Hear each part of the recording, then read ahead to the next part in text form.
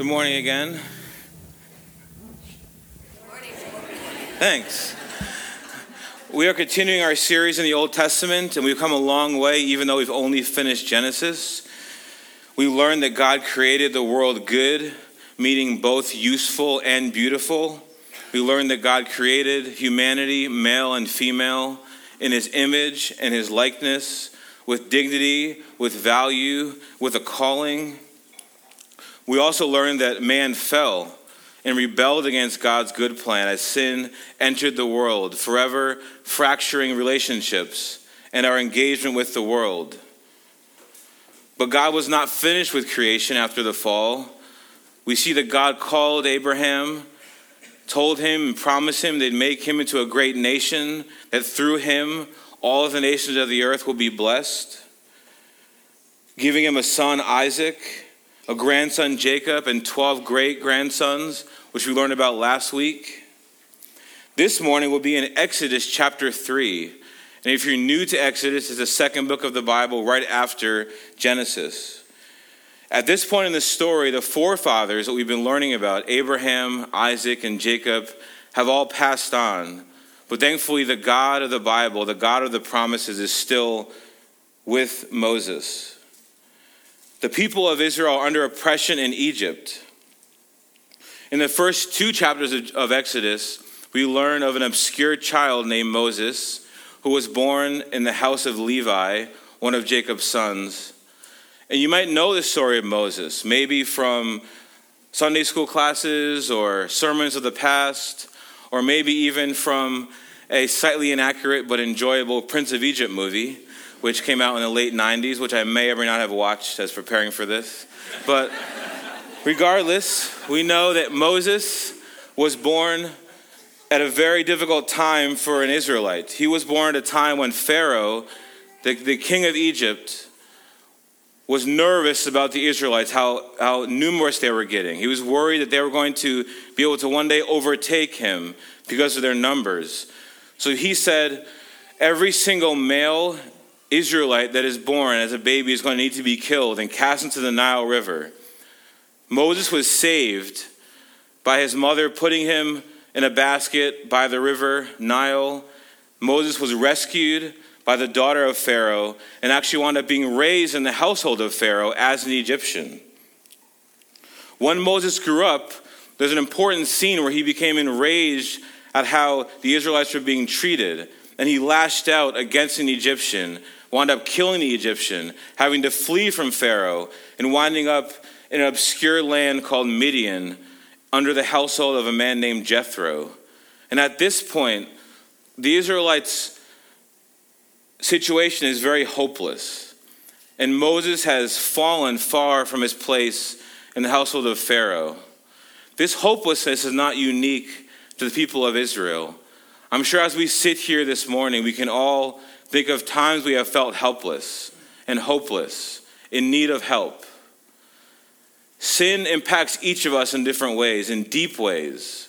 Through our own sin, how it affects us, through sins against others, sins that have been done to us throughout our lives, through oppression, through violence, through addictions, through pain.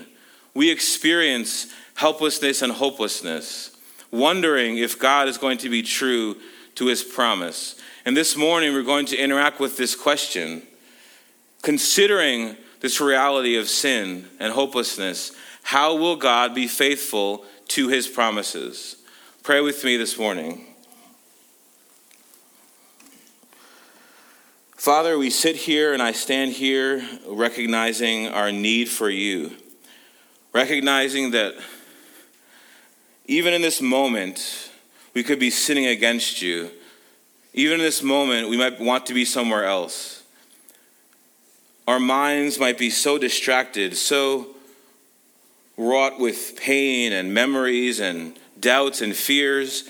We need you to do a miracle this morning as you speak through an unworthy, broken person as myself, and as you help us to hear from your word. Not just so that we will know more facts, but so that we will be changed. And so that as we're changed, we can go out from here and be on mission for you more effectively. And we need you for that and trust you that you will do that this morning. We pray all this in your name. Amen. If you were here a few weeks ago, you might remember Pastor David posed a trivia question about the most referenced Old Testament character in the New Testament. And if you're going to be honest with me, you'll probably say you got that wrong, as I did. The answer was Moses. And today we're going to zoom in to an important scene in Moses' life with him and God, which changes the rest of his life and actually still impacts us today. In this scene, we're going to see two stages of God's activity if you're taking notes. The first stage will be God's presence, his holy presence. And the second stage will be God's rescue plan through Moses. Before we dive into the text, I want to mention that Exodus was written by Moses to the second post-Exodus generation of Israel, those who have been wandering in the wilderness, which is talked about in the book of Numbers. For 40 years, wandering in the wilderness, wondering if God's promises would be true.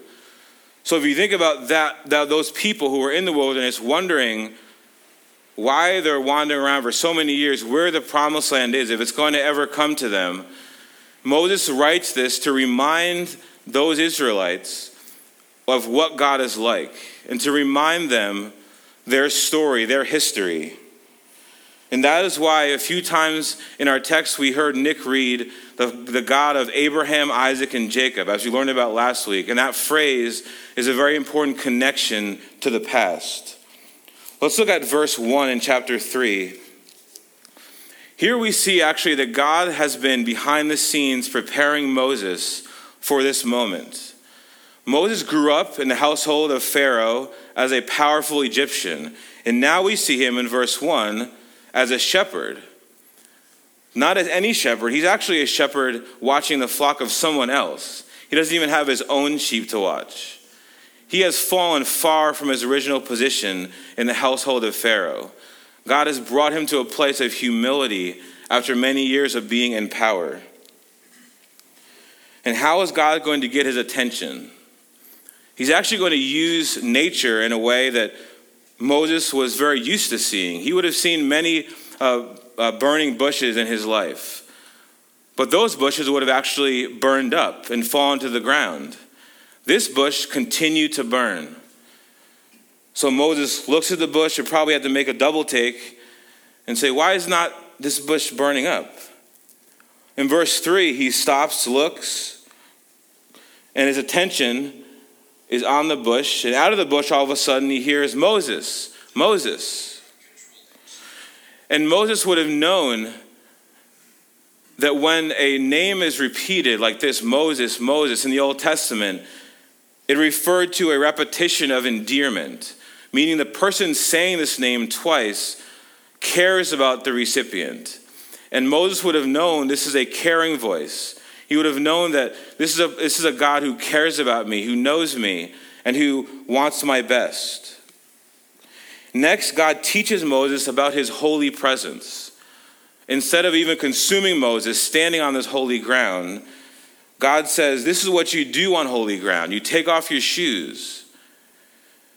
In this culture, Moses would have been used to taking off shoes in front of a superior being, whether it was at their palace or tent or home. In a way, God is saying, Moses, this is my place. This Mount Horeb, which is also Mount Sinai, this is where I dwell, and I've made this ground holy. This is said of no other location in the Bible where the ground has actually become holy because of God's presence. It's a unique place, a special place. And God is going to meet Moses here. And once again in verse 6, God reminds Moses that I am the God of Abraham, Isaac, and Jacob, of your forefathers, the one who promised to make your nation great, to bless the nations of the earth, and to bring you into the promised land. This presence that Moses is standing on, this ground that is holy, deserves honor, deserves to be recognized and treated differently than all other ground that he's standing on. How will God be faithful to his promises? First, through his holy presence.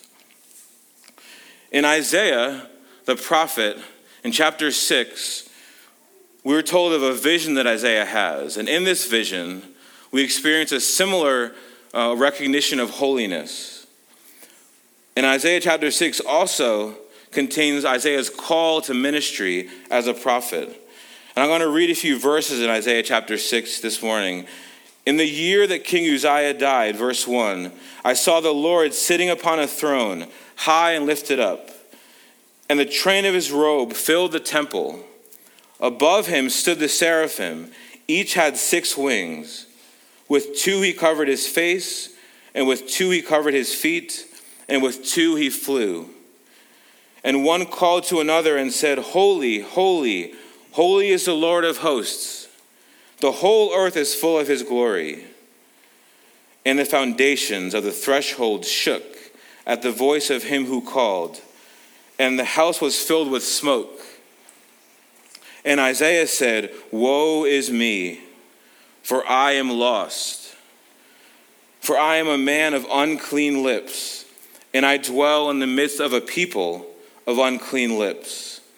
For my eyes have seen the King, the Lord of hosts. As we sit here this morning, I hope we can all recognize that we are a people of unclean lips, of unclean actions, of unclean thoughts, who do not deserve to be in the presence of a holy, perfect God, but he invites us to come. God's presence is a place of honor, one of respect, in which God demands things of us because he cares for us. What do you do in God's holy presence? What do you do when you recognize God's unique difference from us, that he is perfect, that it is a special thing to be with him, to know him?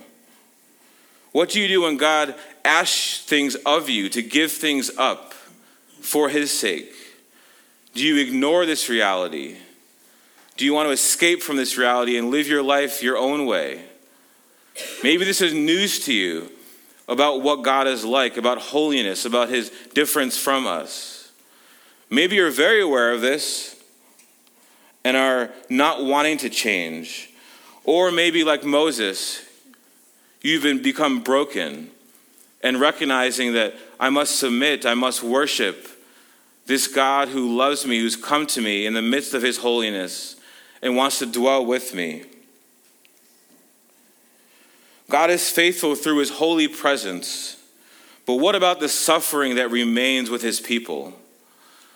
In addition to the question about Moses that David asked, he told a story a couple weeks ago about we were praying together and we were praying for a young girl's brother who was sick. And at the end of our prayer, this young girl said, well, my brother is still sick.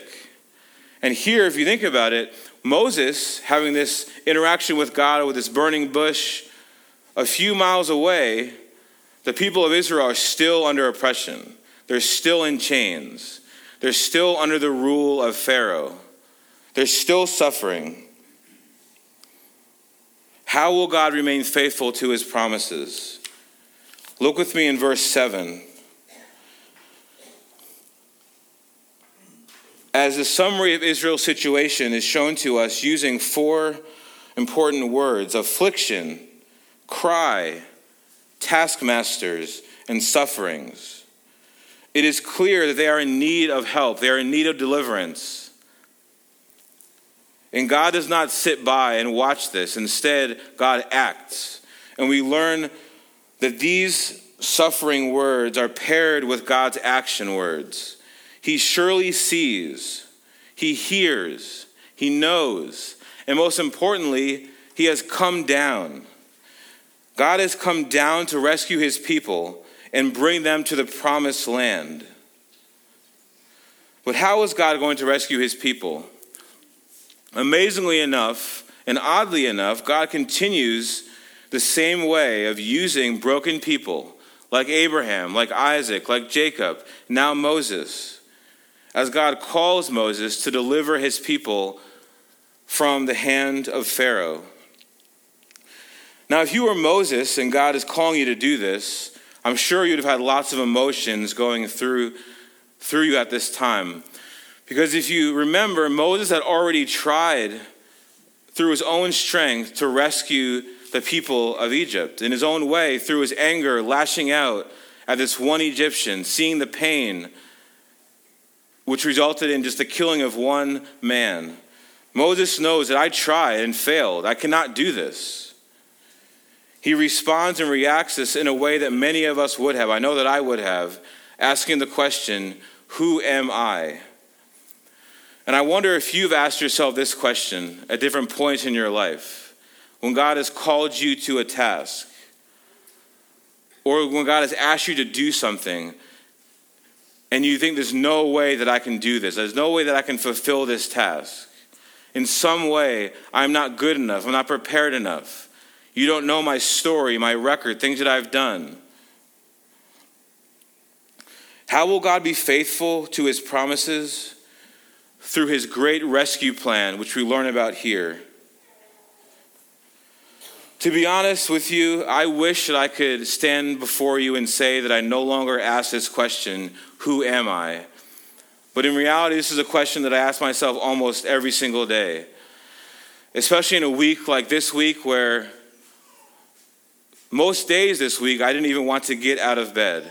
And I didn't really know why. It was one of those weeks where I was struggling. It was hard to put my feet on the floor.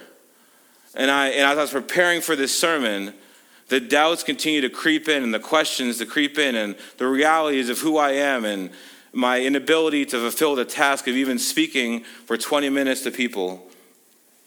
But I was also reminded of a teacher in seminary who gave us a gift in every single class. In the beginning of class, she'd remind us of this tension that exists as people called of God in this world.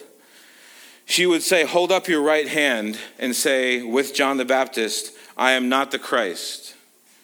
And she would say, hold up your other hand, and with Simon Peter say, but with you, on you, I will build this church.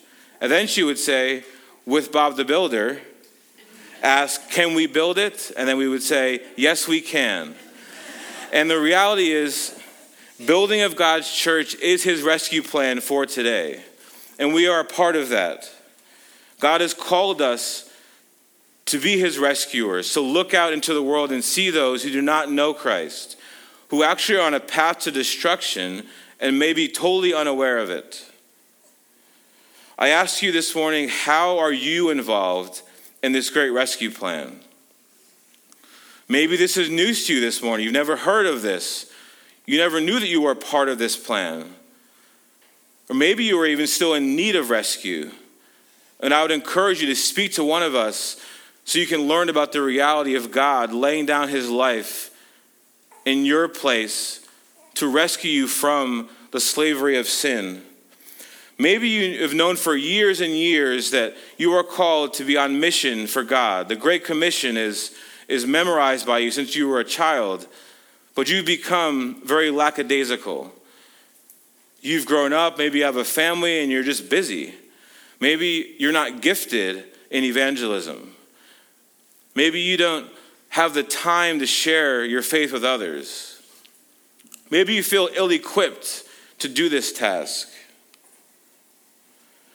Well, I encourage you this morning to remember that we have all been called to be a part of this rescue plan. We've all been called to be a conduit of Christ's love for those around us who do not know him, whose lives are in chains, whose hearts are darkened, and who need help. God responds to Moses' question by actually not answering his question, but he responds with a very important answer and an important reality where he says, I will be with you, in verse 12. That makes all the difference. God has chosen to use broken people like myself, like you, like Moses, to deliver people from their sins. Moses was actually going to deliver real people from slavery, from physical slavery. And that actually happened. And that helped the people of God in the Old Testament continue their rescue plan, the one that began with Abraham, where through the children of Abraham, all the nations of the world will be blessed. But we know that we struggle with an even greater kind of slavery to sin. And we know an even greater middle person who is Christ, who came down to stand in our place, who came down to walk with us, who came down, who obeyed the law perfectly because God knew that we could not. In addition to saying, I will be with you, in verse 12, God responds with a sign to Moses. God says, when you rescue the people, not if, when you rescue the people, you will serve God on this mountain. God came down to rescue the people of Israel and chose to use Moses as his instrument. We are part of this lineage of people who have been rescued. And as we have been rescued, now we are called to be on mission for him. And I encourage you today to consider your place in this rescue plan. Though you may feel weak, though you may feel weary, though you may feel ill-equipped, and may ask the question, who am I? God responds, I know who you are, and I will be with you. Pray with me this morning.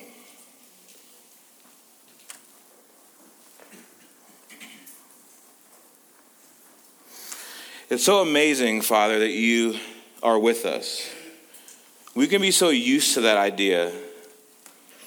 But if we really consider that the God of the universe who breathed life into existence, who owns the cattle of 1,000 hills, who knows the amount of hairs or lack thereof on our heads, who has come down, condescended to be with us, the great judge of the universe is always by our side. I pray this morning that we would not be afraid of our weakness, that we would not be afraid of our sin, that we would not be afraid of our need for you, that we would be able to proclaim, though I am not the Christ, you are going to use us to build your church. For those here this morning who might still be in need of rescue, I pray for your kindness and patience to consume them, that they would continue to ask questions, continue to draw near. I pray that we will continually be broken and continue to look for ways to love others around us, to share your love, the words of the gospel, especially to those who might be difficult to love, because that is a reality for all of us. We thank you, Father, that you hear us, that you see us, that you know our plight, and that you are faithful to your promises. In your name we pray. Amen.